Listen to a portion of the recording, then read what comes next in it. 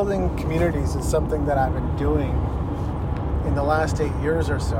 And it wasn't exactly me. Like, I grew up in the church, and in the church, communities are certainly really key and really important. And it's one of those environments where, there are some people who are hired to do what they do or compensated or incentivized in some way.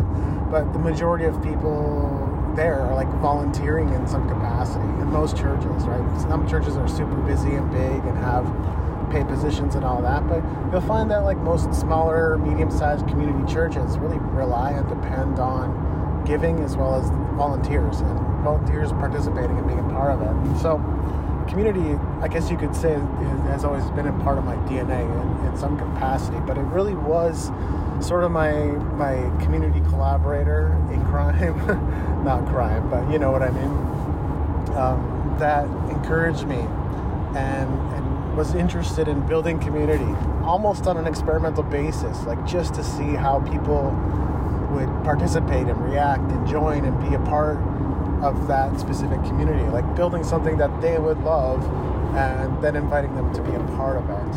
And so I remember one time we went down like looking for venues where we could bring our community, not programs, but I guess, our community gatherings too was an important part of the whole process. So one time we were going down to a specific venue in downtown Calgary and having a look over, and we were also talking to the owner about being part of our community. So she was interested in being a part of it and leading one of our regular ongoing events,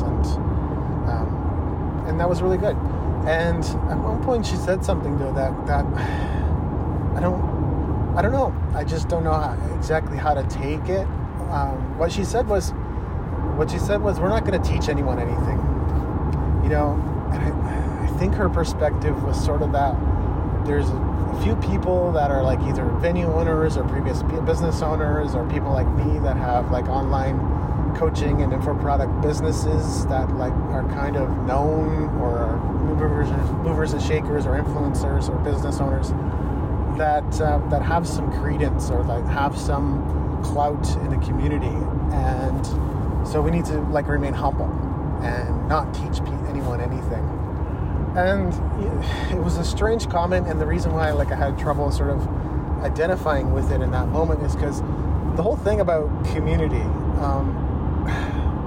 I'm sure you've seen it before. You've had that experience of going to like a really rinky-dink Mickey Mouse Club type operation that wasn't anything special.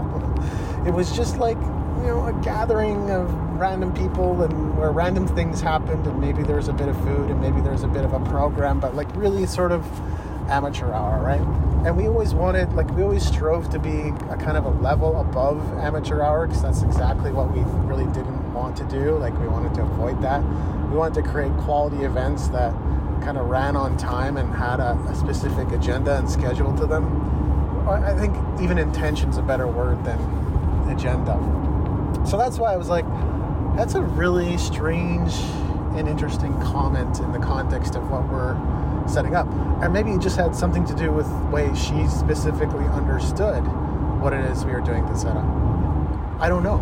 It's also possible that she checked out some of my content and what I was up to in my coaching and info product businesses and kind of went like, that's exactly what we're not going to do. We're not that.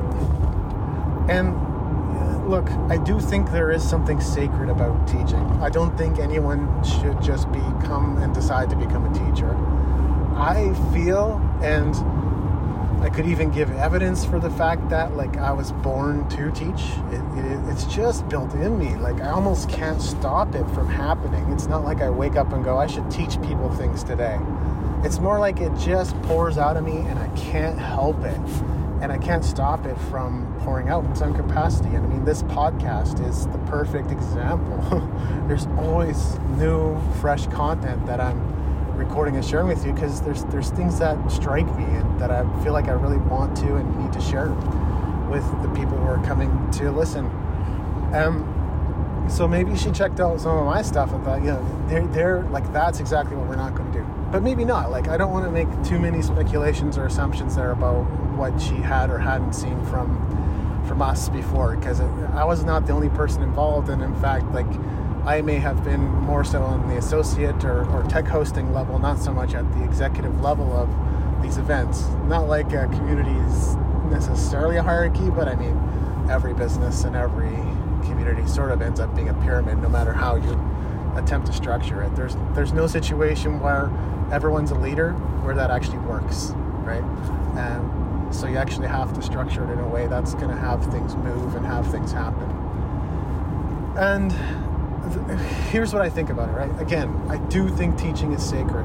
And at the same time, entrepreneurs are the ones just daring enough to believe that they can and will change the world. And how are you going to do that? How are you going to do that by trying to avoid the very thing that needs to be done? Maybe it's not teaching, but it's still going to involve writing, speaking, presenting. It's going to involve some kind of communication at some level. And you can't prevent anyone from interpreting it in a specific way. Some people will always interpret it as he's preaching or he's teaching or he's coming at me.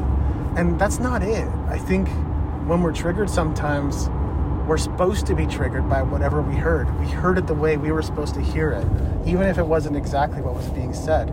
So sometimes we assume it's like, oh, I felt this way. I felt bad because of what he said. And it's like, no, you felt bad because of the specific experiences you've had, because of things you've gone through, and also the way you listened and heard what was being said. So you have to take responsibility. Like, I have to take responsibility for what I say, but you also have to take responsibility for what you heard. Because sometimes it's not going to be the same thing. The two aren't always going to match up, and I think that's where often, at some level, we're always going to be triggered. But being triggered, also people assume it's a really bad thing. And I go, that's an opportunity to look at something in you. It's an opportunity to look at maybe what's not working, or look at something that has not been dealt with from your past that needs to be dealt with. So that's my feeling on it, is I gotta teach, because I'm just daring enough to believe that I can change the world, that I can make a difference for artists. And if I make a difference for artists, it's going to change so many things.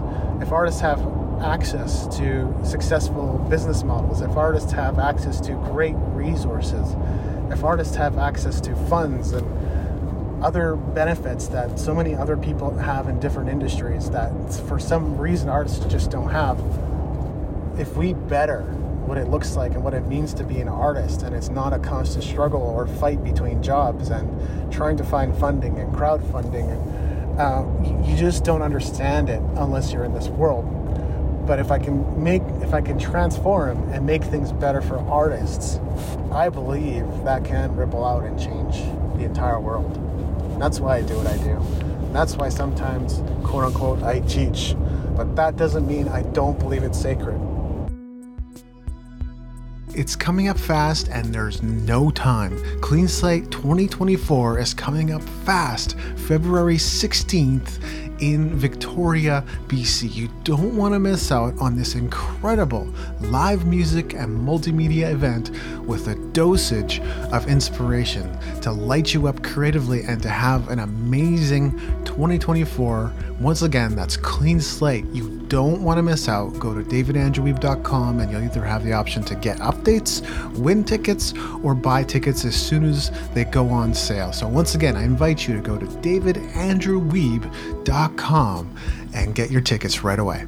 See you there.